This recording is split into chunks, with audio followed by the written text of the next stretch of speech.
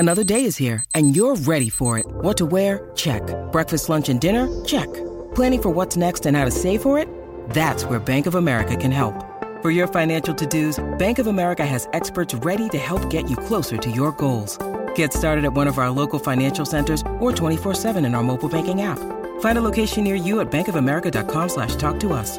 What would you like the power to do? Mobile banking requires downloading the app and is only available for select devices. Message and data rates may apply. Bank of America N.A., member FDIC. This is Metal Mike, and this is a great one, man. Ryan and I do our 15 favorite hair metal songs that are covers. It's a lot of fun, and there's a lot of music education going on, so check it out. Well, Ryan, welcome back to the 80's Glam Metalcast, buddy. Well, thank you. Good to be back. Well, this is going to be a good one, man. We're going to talk about some hair metal cover songs. And, I'm thinking these aren't going to be the typical ones that everybody knows. Like, we all know Come On Feel the Noise and Mama We're All Crazy Now, Smoking in the Boys' Room. But I think these 15 will be a little deeper than that. Yeah, I totally agree. I think it's a really cool topic. I know that I left off a lot of the Giants, and I'm sure you did too. But, might be a couple in there. Oh yeah, I got a mixed bag. I think the crazy thing is two things that I got to say before we start.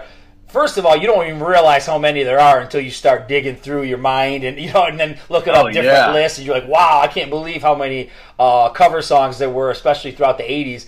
And then secondly, man, I just have to say that Spotify is a super creepy program, because what would happen was once I listened to like a few of the covers, all of a sudden, and then I'd be writing my thoughts about the different songs. All of a sudden, Spotify's queuing up another one that's on my list, and I didn't even search it. So I'm like, what? Oh wow! So it must be like the AI in it knows that like it must know the cover songs by the hair metal bands, and it just keeps pumping them onto your list. And it was like, wow, I thought that was super creepy. Yeah, totally creeping in, and it's such an interesting this whole topic of cover songs. It's like such a make or break for so many of these bands, so like they either had like their biggest hit or some of them totally bombed. Yeah. And so it's like a big time topic. But I also noticed that like doing all this research, like the appreciation I have for the versions that we're discussing, like thank God they've recorded them differently, like the way they are, I know them as covers versus the original. And like that happened on nearly like every single one. Kind of like when, you hear Kickstart My Heart demo and then you hear the real thing and you're like, oh, thank God they changed that. Right. And me, there was once I did some research, I was kind of shocked at where how far back some of these songs go, like the true origins. Because some of these songs have been covered multiple times, at least some of the ones on my list. So it is pretty wild to see these the history of these tunes. But hey, man, let's just jump in. Let's hear what your 15 is.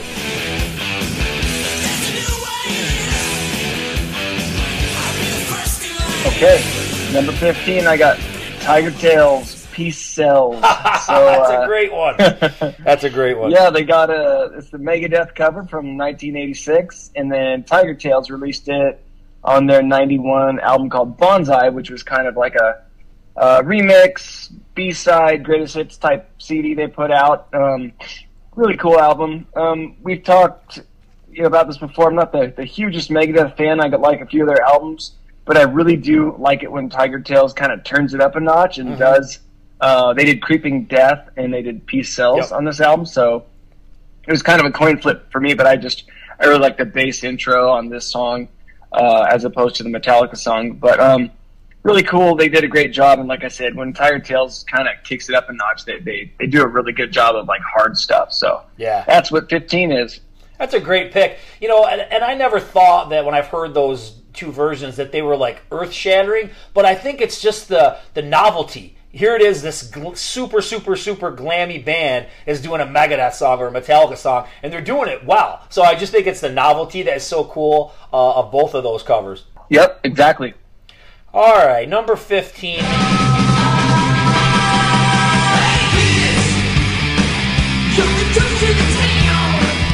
And I'm just going with Toast to the Town. Pretty Boy Floyd. It's a cover of Motley Crue's song from 1981. But I think what's cool about this one, for me is that, you know, I had read about Toasted the Town and Stick to Your Guns, but I never heard either of them because it wasn't like today where I could just go onto YouTube and check it out. You know, like those were like, you had to have bought those singles like back in LA or something. I don't know. There was no way you were really going to hear those tracks in the later 80s. So it was cool that Pretty Boy Floyd did it. Now, if I had to judge which version I like better, I probably like Motley Crue's better. It's just, I don't know, it's just cooler, you know what I mean? It's the original, but Pretty Boy Floyd's is pretty good. I think Pretty Boy Floyd's is faster, it's a little heavier, but I think it's overproduced, because I think with most of the ones that I did, I listened to the original and the cover of it, and I would say that maybe that track is a little overproduced, where Motley's is a little bit more straightforward and raw, but still cool. I mean, Steve Summers is, you know, he's basically a dead ringer vocally for, you know, Vince Neil. So it's pretty similar, but yeah, it's cool, and it's just got that sentimental value because like that's how I heard that song first. That's cool, and I knew that we would come up with different songs, and it'd trigger my memory, and hopefully I'll trigger yours. And this is exactly that example, because we had talked about the song on the Mick Mars episode of it being so relevant in '89 and sounding so current, and it was so ahead of its time in '81. So, great pick. Awesome. Let's hear your 14.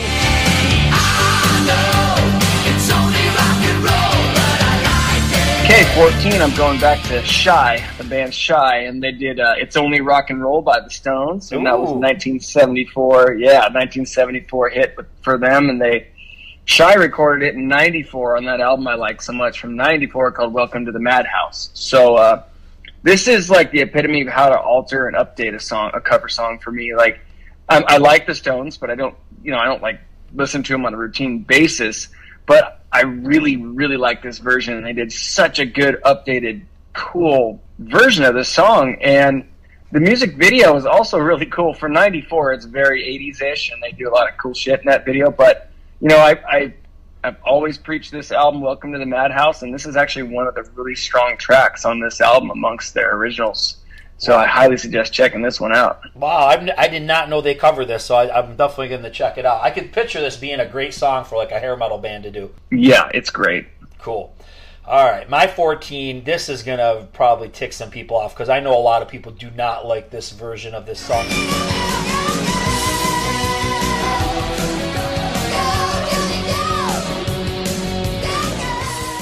But over the years, it's really grown on me, and it's Johnny Be Good by Priest. And a lot of people, another one I forgot about. A lot of people can't stand it. You know, I mean, let's face it, man. This original is from Chuck Berry, 1958. Even if you go back, Hendrix has done this on some live albums and stuff. But I don't know, something about it. I think it's the vocals. I think the way Rob goes, go, go, real high, you know, it just sounds so cool. It's so, you know, the funny thing too is that sometimes you could say, a lot of these we're going to say, wow, this is very true to the original, it's just an update, you know. This really is not true to the original. The only thing that's true to it is probably the vocal melody of the lyrics. But I think, like, you can just tell that, like, KK and Glenn really don't give a shit about Chuck Berry, because they're just doing, you know what I mean? It just sounds like 80s metal, and where the original is very much like early rock and roll, rockabilly. But I don't know, man. I didn't really care for it much either. Even as a kid, I kind of thought it was kind of goofy. But then I don't know, years and years of just listening to Ram It Down, and it would come on, and I'd be like, you know what, man? I like how his voice gets really high in spots, and they do a great job with the guitars, but they just do it like straight up 80s metal style. So yeah, that's where I got it. Yeah, I like this song. I remember reading about how they turned down the Top Gun soundtrack, and so that's probably why they said yes to this one, thinking, we screwed that up. We could have been on a huge soundtrack. So they tried this, and I know the fans didn't really care for it, but I think it's a cool song. I think they did a great job. Yeah, it's cool. I dig it. And it's unfortunate that the movie bombed, probably. I don't think the movie did much. Yeah. So Top Gun would have been the better choice, but, you know, it is what it is. That's right. Yep. All right, man. What's 13?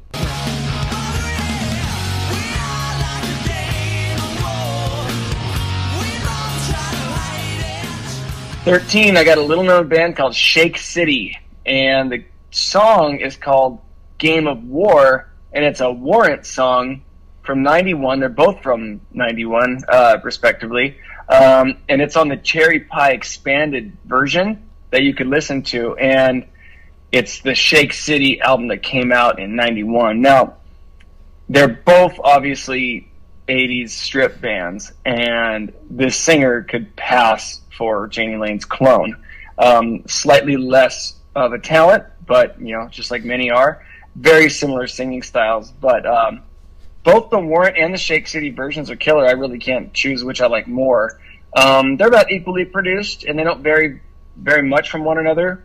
But Shake City is a really cool band that came out. Those little known, and they released an album in like 2009, finally, of all their early '90s stuff. So check it out. It's like I said, it's a coin flip on whose version is better, Warrant's or Shake City's. But still both good. Check it out. That's cool. And you brought up a good point that made me think about something. Is that's obviously not a well-known Warrant tune.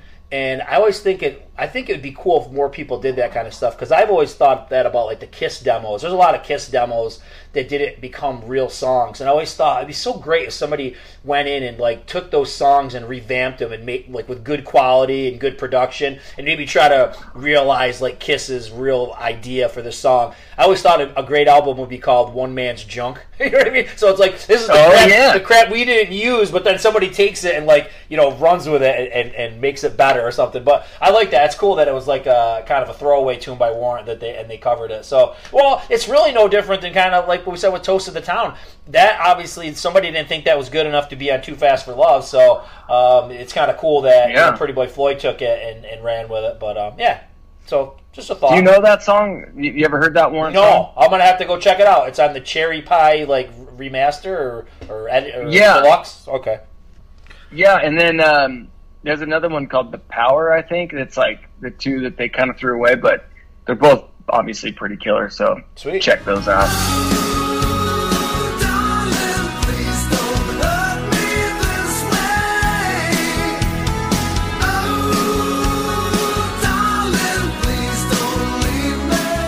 All right, man, I'm going to go with 13. I'm going to go Please Don't Leave Me by Pretty Maids. I really love this song, and I didn't know. I always thought it was Thin Lizzy that they covered. I think I've read that before, but it's not. It was John Sykes' 1982 solo album, and he enlisted Phil Lynott to sing on it, so it feels like Thin Lizzy, but it's actually from a John Sykes solo album. So I did not know that. That's something that I learned.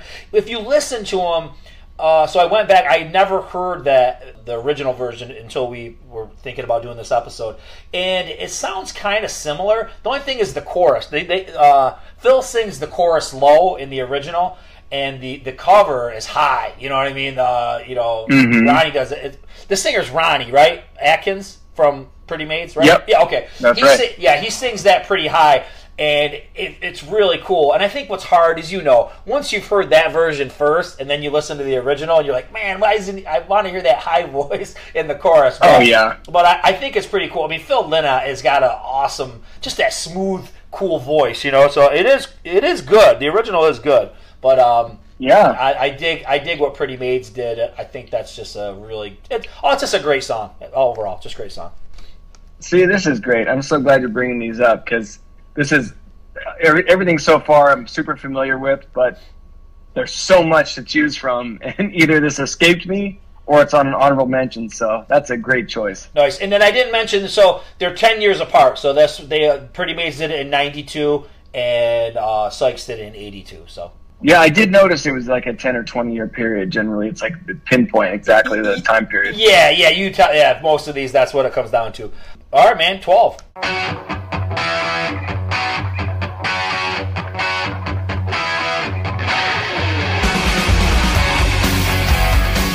Number 12, a song we talked about just recently on the Scorpions podcast. I'm doing I Can't Explain by The Who from 1965. Nice. That appeared on the Scorpions' Best of Rockers and Ballads in 89. So this is just a perfect cover. I think this is such an updated, fun song for a band with such success at the time. They probably just wanted to record what they want and have a good time doing it, and they really didn't have any fear of failing, to be honest, at that point, because they were so big, But it's just, like I said, it's a really cool version. It was a standout on that album when I bought it. This was like one of the first Scorpions albums that I bought. So I really got to learn these guys from this album, and I always assumed it was their song until my dad pointed it out, which was kind of classic. But just, the original's just kind of a status quo 60s chimey, the no distortion thing. But yeah, they did such a cool updated job with this song. It made me a big fan of it. I love this tune. It may show up on my list. It may not. I thought it might. All right. My number 12. And I'm going to... spoiler alert. Wasp comes up on my list 3 times. 3 times. Holy moly. Because Wasp just do a great job with these covers. Mississippi Queen, you know what I mean. Mississippi Queen, she taught me everything. So the first one that I'm going to mention is Mississippi Queen. So Mississippi Queen came out in 1970 from Mountain. But Wasp, I want to say, I don't think, this isn't on an official release. It might have been a B-side at one point. Then it was on some Animal Live EP that they put out in the later 80s. And then I think it came and showed its face again, like on a deluxe version of The Last Command or something like that. So I could be wrong, but I heard it first on the Animal Live EP that came out in the later 80s. I love it, man. I never heard it before. I never heard of Mountain back when I was a kid. I was a Wasp guy, so the Wasp version was the first version I ever heard. And it's a great tune. Blackie's voice sounds awesome. I think that's what kind of makes all the covers that he does, is just the attack, in his vocals. But when you listen to some of these guys, and we'll mention some of the other ones as we get to the other Wasp covers, you can kind of see where he wears his influences on his sleeve. And if you listen to the way Leslie West sings this, it ain't that far off from the way Blackie sings it. He's got a pretty gnarly, raspy voice. So a lot of this, when you associate Blackie, with an 80's guy and all that stuff, of course, that's when he came out. But his influences, you can tell, are, deep in the 70s, the late 60s, and early 70s. So, yeah, I love Mississippi Queen. It's just a cool song. And my kids got into this song later when it came on Guitar Hero. So, like, my kids are big fans of the Mountain version from Guitar Hero. But I always knew it as... me hearing it first was from Wasp. Yeah, I'll have to check that out. I don't think I've ever heard the Wasp version of it. It's wicked good. Good. All right. Cool. 11. Goodbye to Jane, goodbye to Jane. She's a dark horse, see if she can. Goodbye to Jane. I got one that also may show up on your list. I got Britney Fox, Goodbye to Jane. Nice. I got the 1972 Slade cover. Slade. And it was on their debut in 88. Another Slade cover. Imagine that. The Magic Band, which all bands cover. I know, right? But I love this song. It's very different, and it definitely fits Dizzy Dean's voice really well.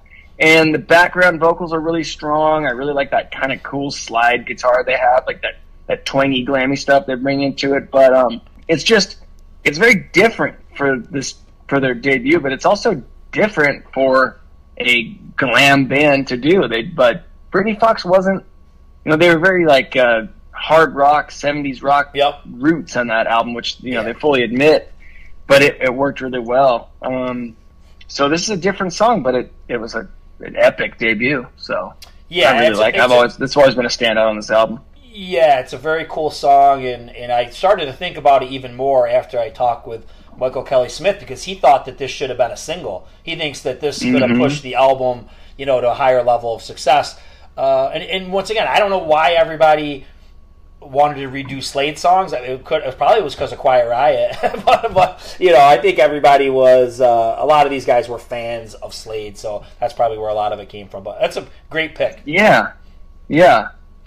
All right. Another spoiler. This band shows up 2 times on the list. No matter what you are, I will always be with you. And I'm going to go with 11, No Matter What, by Lillian Axe. This was on 1992's Poetic Justice. It's by Badfinger from 1970, so good stretch between it. It honestly doesn't sound that much different. If you listen to the original version, really the difference is the updated production, and I think the main difference is Ron Taylor, in my opinion, is a better singer than the guy in Badfinger. I don't even know what his name is, but I mean, it's pretty overall. They're not taking it in some crazy ass direction where you can't recognize the song. I don't think really any of the ones on my list that I can think of. Well, maybe Johnny B. Good. Okay, yeah, Johnny B. Good is seriously different than the original. But other than that, it's pretty close. But yeah, I think that's a really great song. It's such a catchy song, and if I'm ever like in a store and I hear the original, I love it because it's just a great catchy tune. But of course, heard Lillian Axe first, and with the better production and Ron's voice, it's the superior one in my book. Oh yeah, I love the song, and this was the Lillian album that I was most familiar with for a lot of years because that's the only one I can get a hold of because everything else was out of print. So I was quite familiar with this and still really like it. Yeah, and they released it as a single, but it didn't do anything. Of course. It was 92. They had no shot. Exactly. Number 10.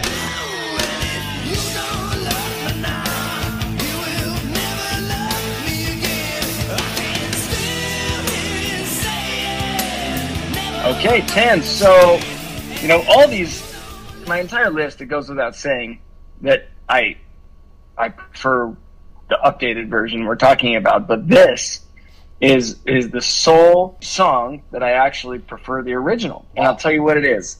I got Shark Island doing The Chain off of their Law of the Order 1989 album that was originally recorded by Fleetwood Mac in 1977. So, it's a bold statement on, the 80's Glam Metalcast, but I believe I prefer a Fleetwood Mac song over this really, really good album and this really good band. This is a very underrated album. I really like it. But I don't know what it is. It's like, this is one of those songs where it's not my typical hard rock taste, but they did a really good job originally. Mm-hmm. Now this one, they really beef it up a bit, and they add some big time bottom end and some bass and drums that aren't in the original. But for some reason, I like the original more. Now, I'm not trying to take away from this because it's number 10 on the list. I still really like their version of it. But like I said, some of these, all of these, I prefer the new version. This one I happen to prefer the old, but this is an outlier. It's still on the list. Well, but are you familiar with this album, Barry? Yeah, and I completely forgot that they covered this song, and I'm glad that you brought it up because now, as you said it, I remember them doing it, but I haven't. Like I said, I don't listen to this album on a regular basis, so I got to go back and listen to it. But of course, the original, is very fresh in my mind. This kind of got popular again. It was in the Guardians of the Galaxy movie. And I go with a lot of things that like my kids get back. When it comes back around because of them, then I hear it. So this song gets listened to a lot in the car. And one thing I noticed, I don't know if it's been remastered, obviously in the modern era. It's got the original version. It's so crisp. It sounds like everything is so clear, and the harmonies are so great. It's just an interesting tune in general. And so I've got to go back and see what Shark Island did to it again. But yeah, I can't imagine that you're going to be able to compete with the Fleetwood Mac one. No way. Yeah, and sometimes you can't screw with an original that was so huge. Like you said, the One Man's Trash thing. That's a really good point. And a lot of these songs fit that mold. They weren't like huge hits for the original band. Right. This one obviously was huge for the original band, and you almost shouldn't have screwed with it. Right. Now, like I said, they did a good job, but I don't think anybody's going to top it. No. Number 10 is where I Can't Explain. I don't really have much to add. I mean, this was it was really a poppy tune by The Who. And The Who is going to come up again. I'm doing these spoilers on my list. But, The Who kind of did the same kind of things that the Rolling Stones and the Beatles went through. They started their career very poppy, and then they got a little bit more heavier, experimental, whatever you wanted to call it. And this song is very poppy. And I guess but it's got a great melody. You obviously, if you listen to the Scorpions one, it wouldn't be anything without the cool melody that's in it. And if you listen to both versions, it's just like taking a song and presenting it the right way for that era. So when you listen to listen to the 60s one, it's played and produced just like something should be done in the 60s. And when you listen to the Scorps, they're doing it, you can hear that like the stuff they do with the guitar in it is just total 80s. It almost reminds me of also what they did with Johnny B. Good. So it's like they kind of discarded anything that was old about it and gave it the modern production, the modern guitar style, and everything that you would do. But a great song's a great song, and it's a catchy, fun song. So good point about how it was right for the era originally and right for the era when it was rebooted. So yeah, good point. All right, number 9.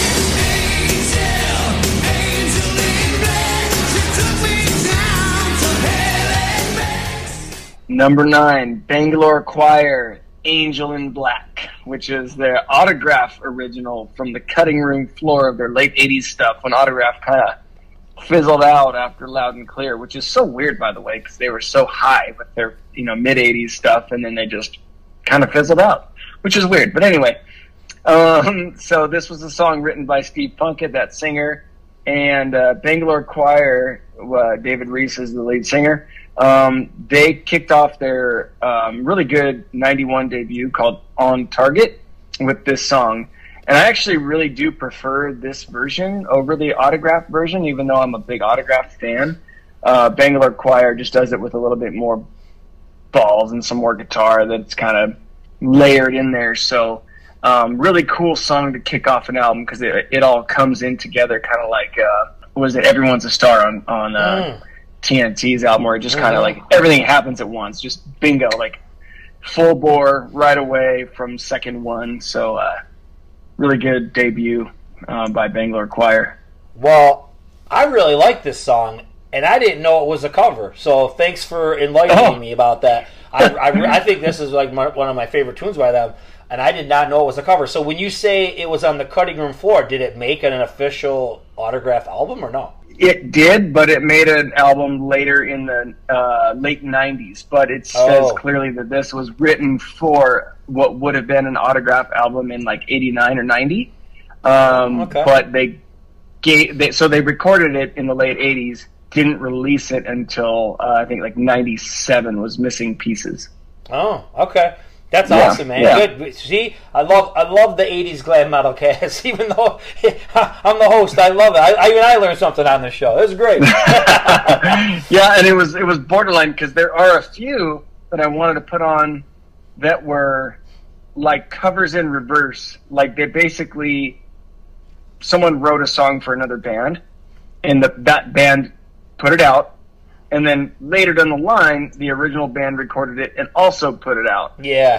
And like I wanted to add a few of those, but it wasn't a true cover. It was just songwriting, skills. So anyway, this was nearly that, but since it was clearly stated, like Autograph wrote it, recorded it, would have had it in 89, didn't have an album, boom, released it later in like 97. So it's still qualified.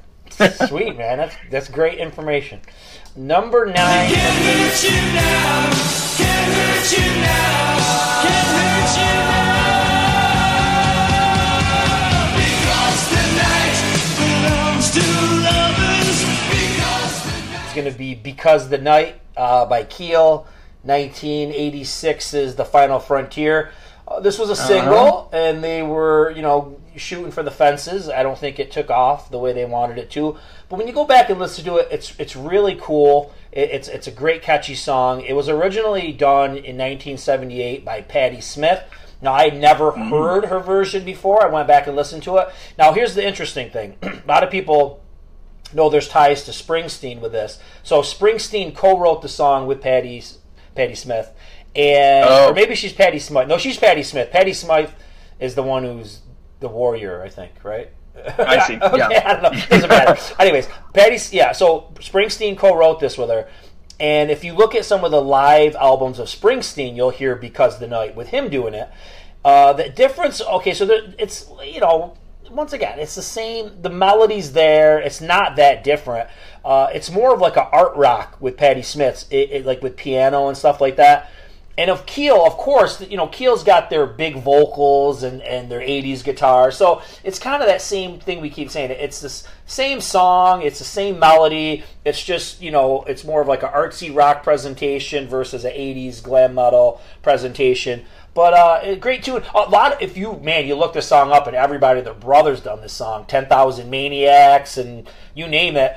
It's not a song that's traditionally tied with metal, so it's kind of funny that Keel, went for it. I don't know if this was Gene Simmons' idea because he produced this album. I don't know, but it's a cool version. It's a good song, and Keel have actually quite a few covers. If you bounce around and find different things, Keel did.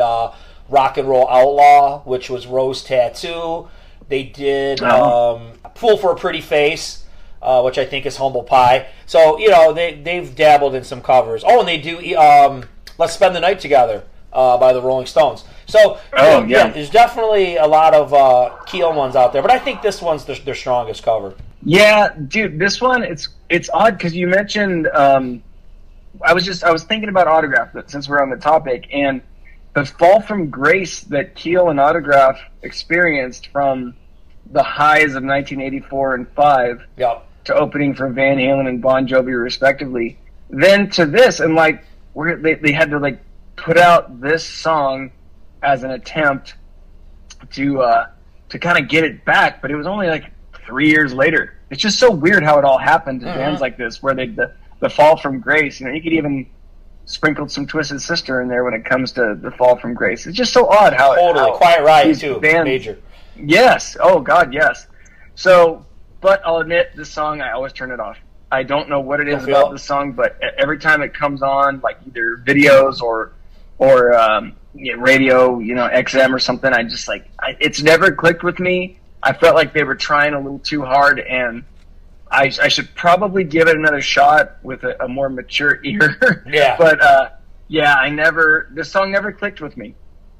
Yeah, I mean, it's kind of goofy because, because the night belongs to lovers. I mean, it's kind of cheesy for 80s metal. But I think one cool thing I do like about it a lot is that they do the chug in it. It's got a lot of cool aspects to it. I mean, I do like it. Yeah. But I can see where you're coming. Lyrically, it might be if you're a metal guy, you might be like, huh? So. I'll check it out again. All right. 8.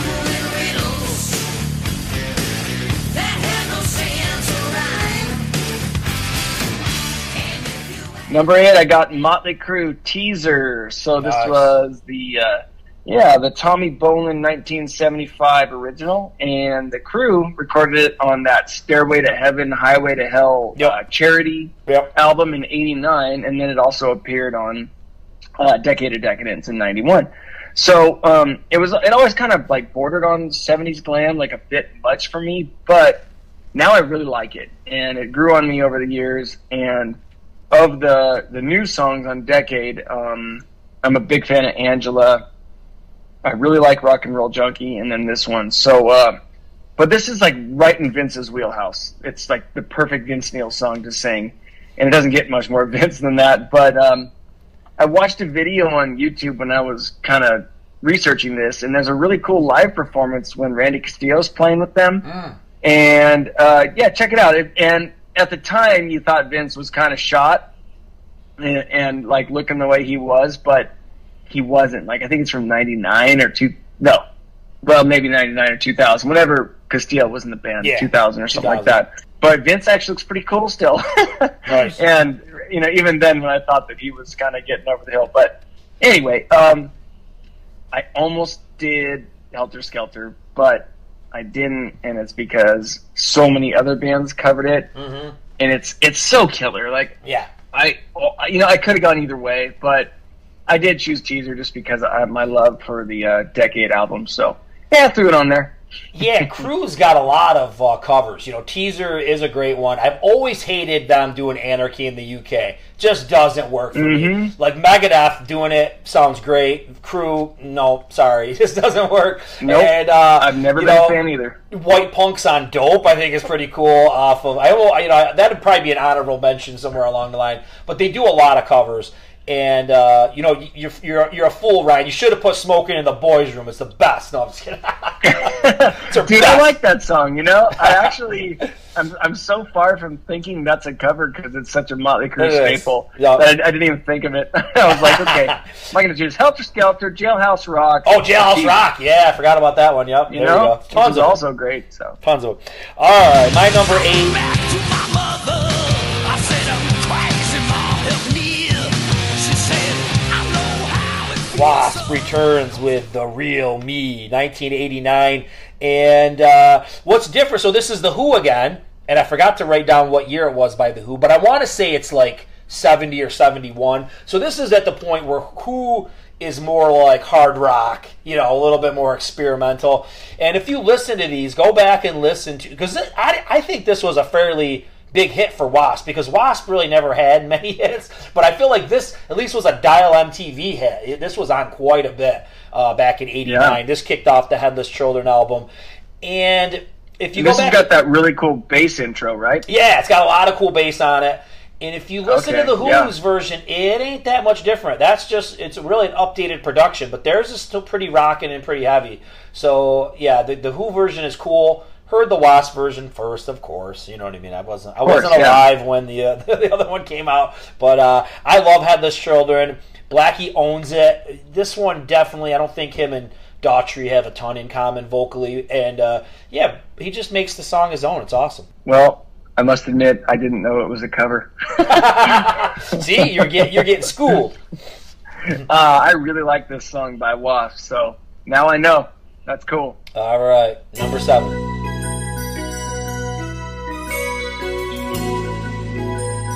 I got David Lee, California Girls. Ooh, that's a good one. Oh, you want to talk about a guy that's done some covers. Holy shit. Oh, yeah. So, you know, Beach Boys, 1965. On the Crazy from the Heat album, 1985. And, you know, only David Lee could take a collection of songs like Just a Gigolo and Easy Street and all those and make them cool in 1985.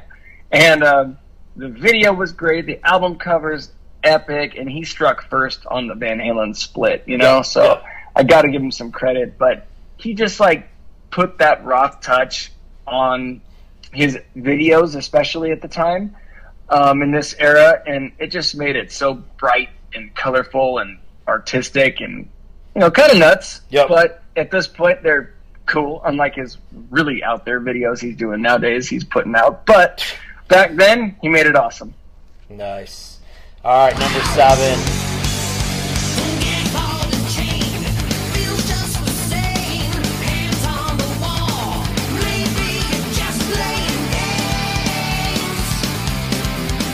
Going with Set Me Free by Vince Neil, originally done in 74 by The Sweet. And I've gone back a few times. I've heard this outside of Vince's album, and I've went back and I've listened to it a few times. I really like the singer in The Sweet's voice because it's a real different voice. It's a little bit more raspier, so it definitely comes off a lot different. But his voice is really cool. But anyways, you ain't touching the musicianship on the Vince Neil version. Steve Stevens, Vicky Fox, yeah, they're crushing it, man. It sounds really good. And you know, you and me, we're big Vince heads. We love Vince, and he sounds great on this album. You know, we're talking some great production by Ted Templeton in 1993. So, Set Me Free, kick-ass tune. Yeah, I remember you preached it when you and I both put it on our 93 podcast. We had Vince on there that's exposed. Oh, yeah. And you had brought the song up as one that you really like. So, again, totally forgot about it. So I'm glad you brought it up. It's just too many, man. There's too many. All right, what's 6? Great.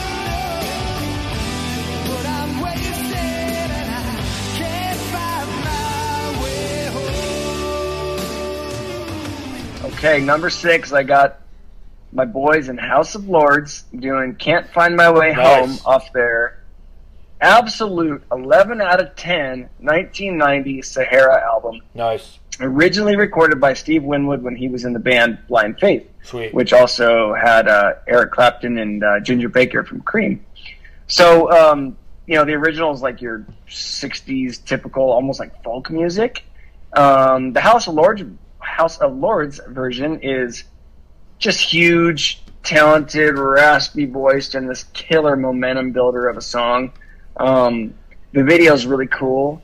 It's outdoor at night, and there's two killer 80s music videos that really stand out, and that's the nighttime outdoor setup or the desert setting, like Wasps, what Wild Child in the desert, right? Yep.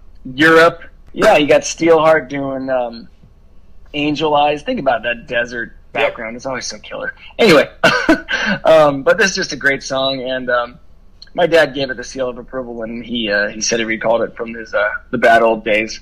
Nice. So yeah, that was pretty good. That's when I realized it was a cover, when my dad overheard me playing it years ago. So yeah, but really cool song. It's much different than the original. This one definitely builds and becomes just that 80s rock, huge drums and guitar thing. So yeah, check it out, especially the video. Nice pick. All right, number 6.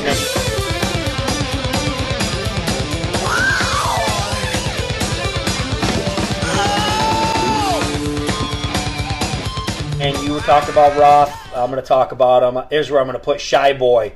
And, this was originally by Talus and was recorded, I think, in 82. Now, I don't know, man. I couldn't find much about Talus. I know it was Billy Sheehan's first band. I don't know if this ever was even on an official release. I could be wrong. I was looking up one of their albums and I didn't see it on it. I did find the song on YouTube. And it obviously sounds better, but it's not far off. If you listen to the original version, it's not far off. And whoever sings that for Talus kind of has a Roth vibe. It almost reminds me of Roth. But with Roth actually on it, updated production, and Steve Vai, it is the superior version. But I don't really understand, why this was on there. I know because it wasn't a known song. Maybe it was just a song where Sheehan thought, man, we were trying to emulate Van Halen with this tune. Why don't we do this in our band? And Roth jumped at it. I could not find anything. I couldn't find any interviews where they talked about why they did this track. But I love this track.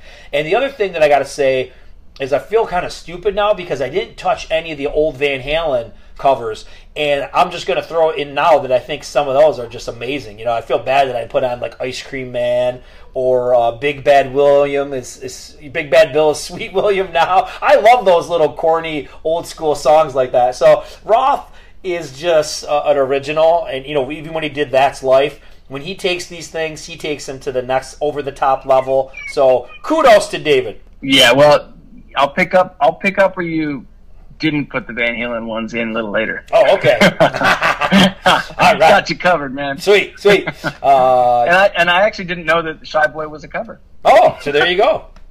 Yeah, perfect. I like that song a lot, too. Yeah, I love it. It's probably the most Van Halen-ish sounding song on the album. And it's funny that it's somebody else's song. Weird. All right, number 5.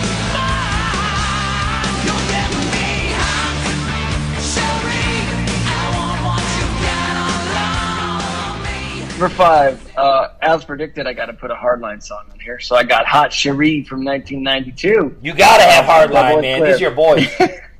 I know. The Kings of 92. So, like you said earlier, these songs are covered over and over, and this song was covered 4 times. I didn't even know that. That's so crazy. Originally it was a guy called Danny Spanos from 1983.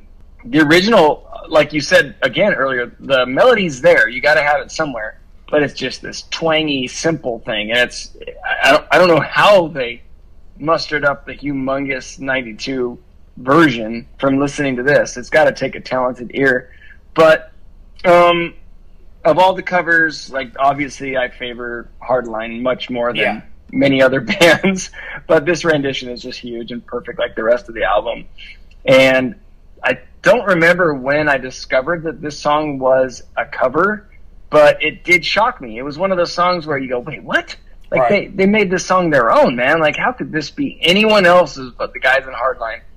And I actually looked back, and Johnny Gioli's first band, Brunette, also did a version of it that was also way less cool. So, so it just kept getting better and better. I don't know what the addition was on Double Eclipse, but man, I'm glad they did it. Yeah, I read in later years, found out that it was a cover, and I was surprised too because it just sounds so, late 80s, early 90s, hair metal. So it's kind of weird, Totally. you know, that Yeah. that was the case. But you know, Yeah. it is what it is. Yeah. Number 5.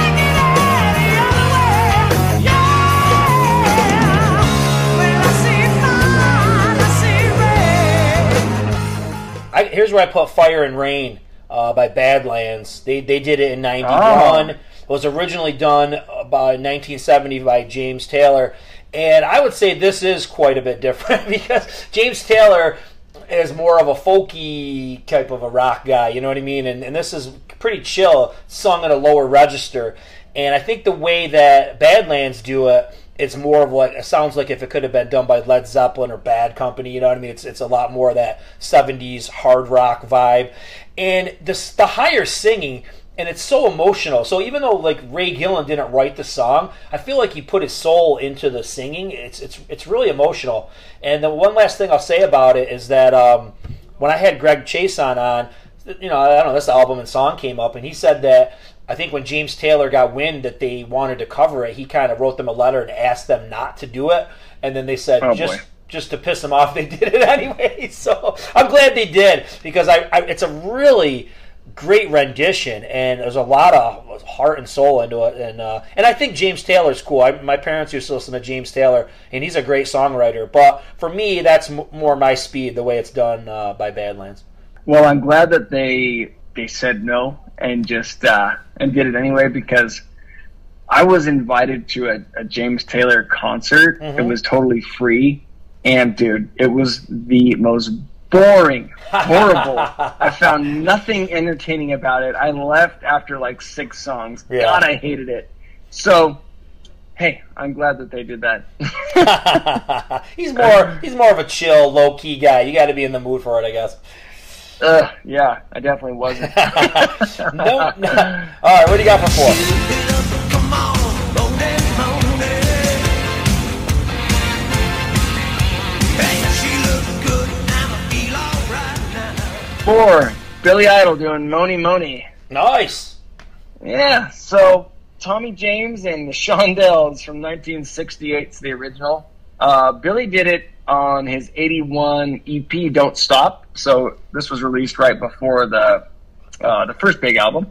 But then he released it again in the Vital Idol album. Mm-hmm. And the 87 version and video went to number 1. So it's Billy's only number 1 hit.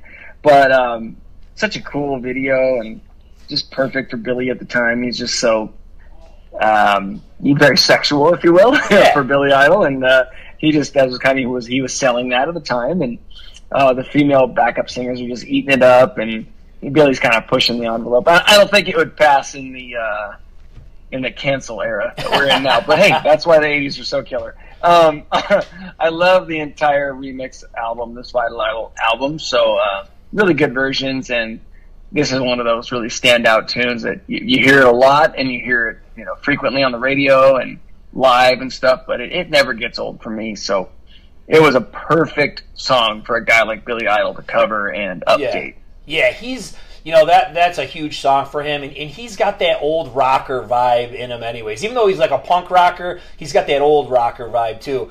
And and you know, it ain't far off from the original. Once you hear the original, you're like, it's got a lot of the same elements. So, oh yeah. All right.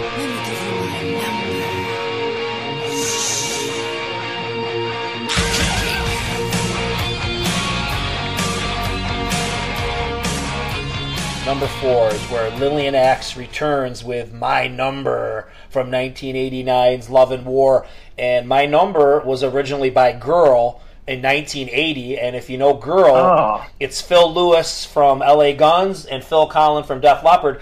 And I've gone back and I've checked this out. Girl also covers Do You Love Me by Kiss. Although, okay, so this is Girl doing a cover, and now Lillian Axe is doing a cover of Girl. So, okay, so that's not really even relevant. But anyways, the hard part is, you know, if you go back to listen to a lot of rock from 1980, you know, it's not as beefed up as the later 80s and the early 90s. So, you know, this is more, it's cool, but it's not super heavy, and it's not as sleazy, I think, as the way it sounds. It's just total LA sleaze metal, the way that Lillian Axe does it.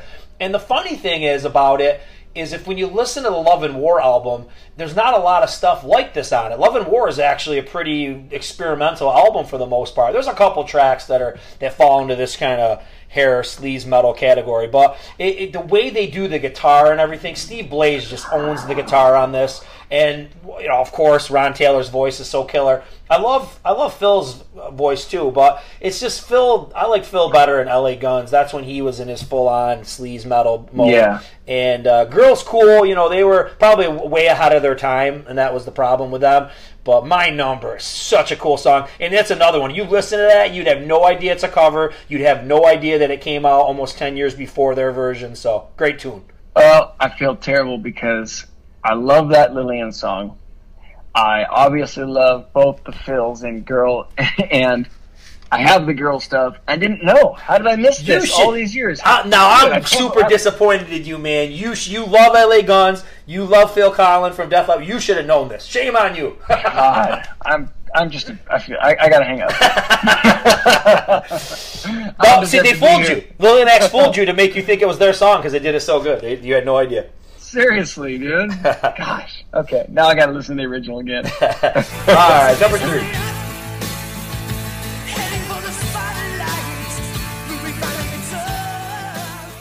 All right, I got Tesla doing Little Susie. Nice. From the 1986 epic Mechanical Resonance album. So the band, this is one of the bigger discrepancies in the original to the updated version. So it's only 5 years later.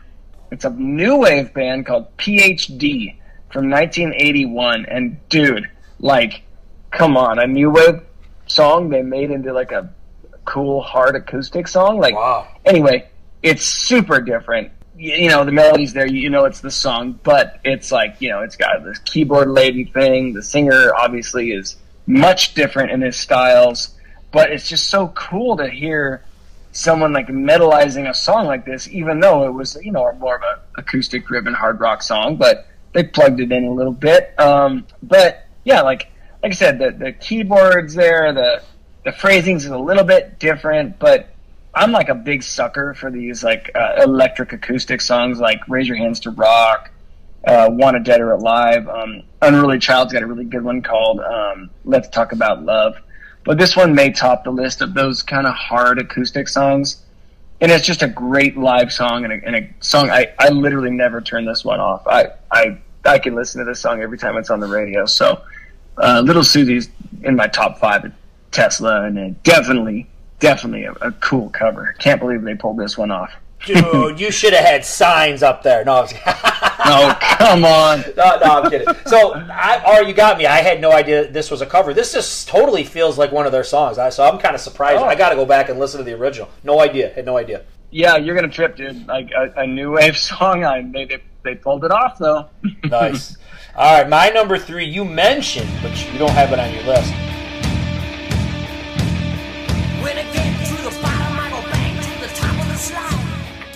And Helter Skelter. So from Crew, man, 1983. Nice. Now, if you have not heard the Beatles version, the Beatles version is pretty freaking heavy. Yes, it is. And I would say that overall, it's probably more raw than the Crew version. The Crew version's pretty produced, but the Beatles version's really gnarly and nasty. And I think they're playing so hard and they're not used to it. If you listen to the end of the song, Ringo goes, "I got blisters on me fingers." You know what I mean? So yeah, they're playing a little too hard for them themselves. But the cool thing that I really like, there's a couple elements that really make the Crew one. One is the groovy chug. That is not in the Beatles one. Like the it's not in the Beatles. The Beatles are just kind of like going sick, they're not, but they don't have a groove at all. So the Crew added a groove, which is kind of weird that would have the groove and not the other one. And I think the coolest thing probably that makes it fit with Shout at the Devil, because I don't know the full story, but I know there's a Charles Manson reference, like he listened to this before he committed those murders. So now here's Motley Crue doing it on this demonic album, so it kind of it all comes together and kind of fits on an album like Shout at the Devil. But, Vince sounds great too. on it, and he adds a little bit of his own flair on there. So yeah, just a lot of cool elements that make that, for me, one of their coolest covers. Yeah, this is a lot like, for me, the House of Lords, Can't Find My Way. There was an acoustic band playing at a winery my wife used to work at, and they played Can't Find My Way Home, and they actually played like a real mellow version of this. And I said, hey, you guys know that there's a couple bands out there that did much more killer versions of this? And I played it for them, and they were like appalled. And I'm like, oh, come on. But dude, I mean, you got, I think, Aerosmith and U2, I know, are like the big guys that did covers of this as well. And dude, this is just one of those songs on Shout that, like, it fits right in with the rest, dude. You can't really knock this song because it's a cover. You know what I mean? Like, it fits so well on this album. And I knew this one before I knew the Beatles one, you know? And Same. Just like you with your Wasp stuff. But, yeah, I mean, you can't knock this one. Like I said, it was neck and neck with Teaser or this one, and I went with Teaser, but I was hoping you'd do this one. Yeah, all right. Number 2. One little lady. Sometimes a babe needs something to keep you cool. Now sometimes a babe. Okay, here's where I got your Van Halen. I picked you up, and I got Ice Cream Man. Yeah, it's so good, man. What a fail on my part. You bailed me out. I appreciate it. No problem. So it appeared on Van Halen 1, but this is a guy named John Brim, and he's a 50s blues player. And, you know, just like classic David Lee Roth, he would choose this. You know what I mean? It's just like California Girls. Roth knew that there's some old school blues guy out there, and he took this and said, "Oh, this is you know, I'll sexualize this song and make it very David Lee." And what a cool momentum builder this song is. It just keeps going and going and going, and the kick in is amazing, and Eddie sounds killer on it, and Roth does his deep vocals and dedicates one to the ladies and all that good stuff. So, you know, so anyway, really. One of my favorite Van Halen songs, and I I didn't know for a long time that this was a cover. Now, I've never listened to the original, but I would have to assume that the beginning part is played somewhat straight to the original, because it sounds like an old school song, and then they kind of fake you out, and then they go pretty heavy as the song progresses. So I think that's a cool element of the way they do this tune. Yeah, check it out. It's obviously just there's some like YouTube footage of like real grainy, just, you know, typical 50s kind of twangy stuff going on, but you could definitely tell it's a song. It's pretty cool that they, again, like many of these guys had the ear to adapt it to their current times. Yeah, so that's awesome, man. Yeah, great call on that one. My number 2 is more of a dark horse oddball.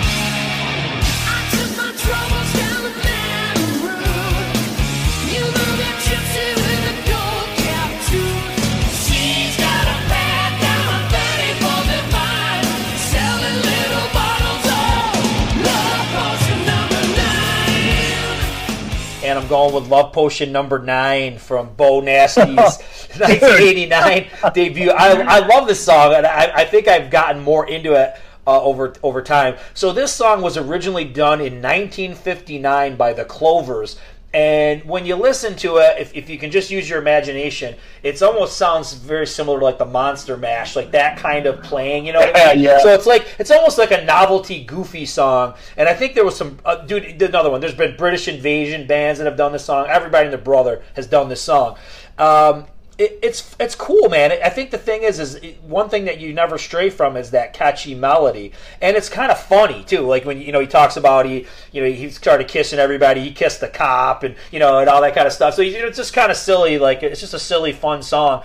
But the major thing when I just listened to it over the weekend, the biggest thing that came to mind, there's probably a couple reasons for this, is I think Warrant should have did this song. I think this should have been on Warrant's debut, and I think it would have been huge. And I think it's because of Beau Hill, because Beau Hill produced this and he produced the Warrant album. So I feel like there's something about this. I was like, man, You know what? You know why too, Ryan? It's because it's goofy like cherry pie. So that's why I'm like, you know what? This could have been the precursor to cherry pie, the Love Potion #9. So yeah, just a thought that popped in my head. I was getting Warrant vibes, and that's probably because of Bo Hill. But no matter what, if you don't know this song, go check it out. Check out the Bo Nasty one because it's pretty heavy and funny and slick and sleazy. It's got everything you're looking for. Great tune. Dude, so I had it on the list at like 13 or 14, and I kicked it to the honorable mentions, but I really like the Bo Nasty album. Yeah. And this is another one of those songs where you go, this a hard rock band is doing this shit? Like, right, yeah. But it worked really well. And and it's the last song on the album, right? Yep. I think so. Yeah. Yeah, and dude, it's a really kick-ass song, and they pulled it off really well. And I'm stoked you put it on, but I'm also shocked you put it as high as number 2. I love it. It's so great. I like that. Good. All right, man. What's your number 1?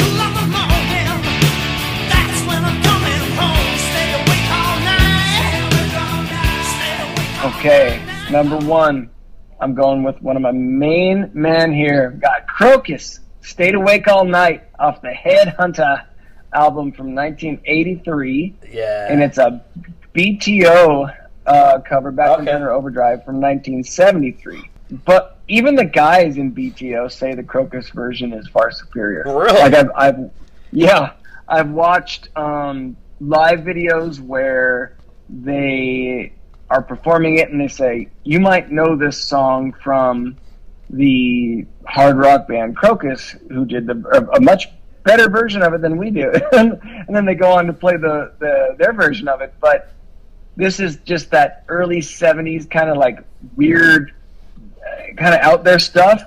But again, I can't believe Crocus had the foresight to make it so killer, because for years I had no idea that this was a cover. Before like kind of technology of just, researching and figuring it out right away.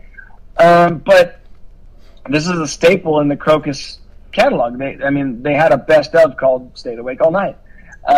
They play it live every time. It's on every best of album. I mean, it's a huge song for them, and they made it really epic. It's one of those songs I can never turn off, and the vocal performance and the riffage is just amazing. And again, with giving my dad a little head nod here, he loved this song when I first got into Crocus, because obviously I was yearning for more AC/DC, so naturally I went to Crocus. And he's a big AC/DC guy, so when he heard this song, he said, okay, this is good shit. Mm-hmm. And he would play the hell out of it. So my dad loves it, and that's awesome in itself. And I've always loved this song, so that's my number 1, hands down. Nice, man. And, Crocus have done quite a few covers. Ballroom Blitz and School's Out come to mind. So, yeah, they like their covers. Oh, they love them.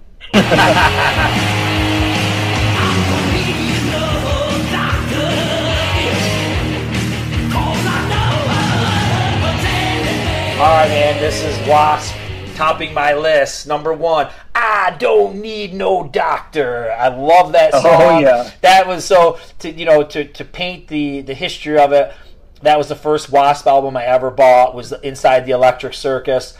Had no idea it was a cover. Thought it was a great song. So now we got to take time now to figure out the strange and long history of this song. So this song dates back to 1966, okay? And if anybody knows the duo, the husband and wife duo, Ashford and Simpson, they sing Solid, Solid as a Rock. These guys. So they were like Motown house writers, and they put out this song, in the 60s. It didn't really do anything. Then Ray Charles did it a few years later, and I think it had moderate success. But I think where you're hearing the version that Wasp is doing is from 1971 by Humble Pie. So Humble Pie is one of those ones where, even though we missed the boat probably on Humble Pie because of our age and everything, they must be great. And when I've gone back and I've listened to it, it does sound pretty good. And the Humble Pie version and this are not that different. And, if you go back to listen to Steve Marriott, how he sings, you can see again where Blackie Lawless, pulls some influence from. So that's where I think this version comes from, is them trying to emulate the Humble Pie version. And but for me, it was an early Wasp song. I honestly would say probably to this day it's probably my favorite Wasp song, because it's just one of the first tunes that I ever heard by them, and I always loved it. Thought it was cool and catchy. And and Blackie's voice is killer on it. So yeah, I Don't Need No Doctor. It's got a pretty wild history, but it's always going to be a Wasp tune for me. So yeah, that's cool. I like this Wasp song. So I'd like to look at the originals and see how different they are. Yeah, definitely. Well, I know you got a few honorables. What do you got?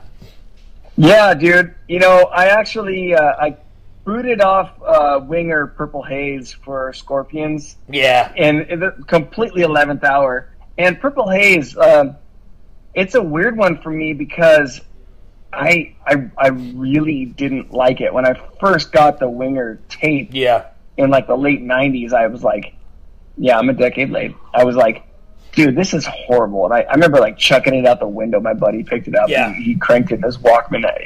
This album's pretty cool, actually. And I'm like, okay, I'll check it out. But this song really threw me off. I did not like it. Yeah. And I really didn't like, I don't like the fact that Winger put a cover on.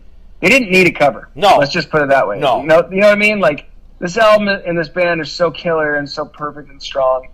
They didn't need to screw around with the cover, and if they were going to do it, I don't know why they chose Purple Haze. So I kind of have a love-hate, and to be honest, I skip it every time I'm listening to this album. It's a skip for me. It's a skip for me. I don't like them doing it, but I actually knew it before. I heard Winger because of like my dad and stuff, and I like Jimi Hendrix a lot, but I don't know. You just don't. There's no reason to touch that. It's a pretty good tune, and they just don't do anything interesting with it. So for me, to this day, it's a skip. Yep, exactly the same way. And obviously, I knew the Jimmy version first, and again, like the Fleetwood version, you shouldn't really mess with it. Yeah. I got two that are kind of in the category, or three that are like they were kind of written for someone else, and then the original artist put it out later, so I couldn't really consider it. But Helix did "She's Too Tough," and it was a Def Leppard song. They put it out in like the mid '80s, and then Def Leppard did their own version on Retroactive, which is like one of my favorite Def Leppard songs. Kind of the same thing Richard Marx wrote, Vixen, Edge of a Broken Heart. Yep. London, or DePriest, however you want to call them, they did Hot Child in the City. This is where I have... I remember that, yeah. Yeah, it's a good song. I got Bo Nasty here on this honorable mentions. And then I got Hurricane, I'm 18. Yep. Here. Mr. Big, Lucky This Time with Jeff Paris song, and then Mama, We're All Crazy Now. Nice. But I do have 3 dishonorable mentions. And I got Come On Feel the Noise, Ballroom Blitz, and then I kind of put Purple Haze in there for Winger. Yeah. Nice. All right, so this cover just came to me as I was reading the Wasp one, okay? Or maybe right before that, and it's an epic fail on my part. Why did I not put Hair of the Dog by Brittany Fox on this list? I just completely forgot about it. I really like it. I think Dean's voice is just incredible on it with his screech. Their version smokes the Guns N' Roses version, and it's pretty similar to the Nazareth one, so I can't really say that it kills it, but, being a Brittany Fox fan, so I'm totally ashamed of myself. So that would be my 16 out of just because I have nowhere else to go because I've already made the list. But so a couple other ones: Spanish Castle Magic by Yngwie. It's on the Live in Leningrad. It's a pretty cool tune. It's Hendrix, but it's Yngwie and Joe Lynn doing it. Pretty cool. I also have I'm 18 on my list by Hurricane. It's pretty cool. It didn't make the list. I think the only reason they did it is because Bob Ezrin was Alice Cooper's producer, and he produced Over the Edge. I think that's the only reason why that happened. But I see. Bad Moon Rising by Leatherwolf, CCR cover. That's pretty cool. But it didn't make the cut. I also mentioned Goodbye to Jane. I like it, but it just didn't make it. oddball one. I wanted to throw Kiss on here. Kiss has a couple issues though. What Kiss tends to do with covers, and they may just do this so they can make money, but they've redone songs, but they rewrite them to an extent, so then they get a songwriting credit. So if you look at God Gave Rock and Roll to You, they call it God Gave Rock and Roll to You 2 by Argent. So like they've got a songwriting credit because they like rewrote parts of it. And then they also did Rock and Roll Hell on Creatures of the Night by BTO, but they also rewrote parts of that. So it's hard for me to put those as covers, so I just kind of stayed away from them. But one cool Kiss cover, and I think probably the reason why it just didn't make the list because it's more modern, but it was on the Ramones tribute album, and they do Rock and Roll Radio, and it's so good. Oh. They totally own it. And and it's a lot of trade-off vocals between Gene and Paul, which is reminiscent of old Kiss. One, I'm surprised that both of us did not put on because it's a really great song, but I think it's probably overplayed. Is Radar Love? Radar Love is cool, but I'm kind of burnt out with it, so it didn't make my list. And then my final honorable would be "Do Ya" by Ace Frehley, and that was originally done by Electric Light Orchestra. Yeah, there we go. So those are my tunes. Another strange cover, which I just would like to mention, and it kind of fits in what you were talking about. Is it really a cover? Is "Hide Your Heart" by Kiss, because like Paul wrote it, then I think Robin Beck did it, and then Ace Frehley did it. So it's like I guess it's a cover to an extent, because somebody did it, but they all kind of came around the same time, so it's kind of weird. Yeah. So you're telling me, back to the Kiss songwriting thing. Yeah. That I could release a song called like "Freeway to Hell" and sing it exactly like AC/DC, but take songwriting credits. I guess. Yeah. I don't know the word freeway. Highway. Yeah. Like if you kind of took an element of their song and then just rewrote it to something of your own. Yeah, I guess so. That they've done it, man. They did it. They did it with those two songs. And they have songwriting credits on those along with the original writers. So it's Kiss, man. What can you do? They've always got an angle. Like I've always thought, like, what if I just came up with a band called Kingsreich? Like, would I get in trouble for that? No, I don't think you would. I think you can get away with it. Yeah? All right, there we go. That's my new band. All right, man. Well, this was a good one. Obviously, I think on a couple of these we educated each other. Hopefully, the people who listen to it will be educated, and they might say, "Wow, I never knew that was a cover," and then they might go back and check out the original band. And then my last thing, and this is a challenge to anybody who listens to the podcast. If you could find somebody who covered a Doors song, I was like, why did a hair metal band never cover a Doors song? Because the Doors were like the original LA bad boys, you know what I mean? And I'm really kind of surprised that nobody did. Or maybe they did, I just don't know it. Billy did it. Billy Idol did it on Charmed Life. He did LA Woman. LA Woman, right. Yes. Yeah, that's right. But I'm thinking if anybody would have... Somebody should have did a Doors tune back in the 80s, and if they did, I want somebody to let me know. But I couldn't find it, so. Yeah, good call. That would have been a good one. All right, brother. Always a pleasure.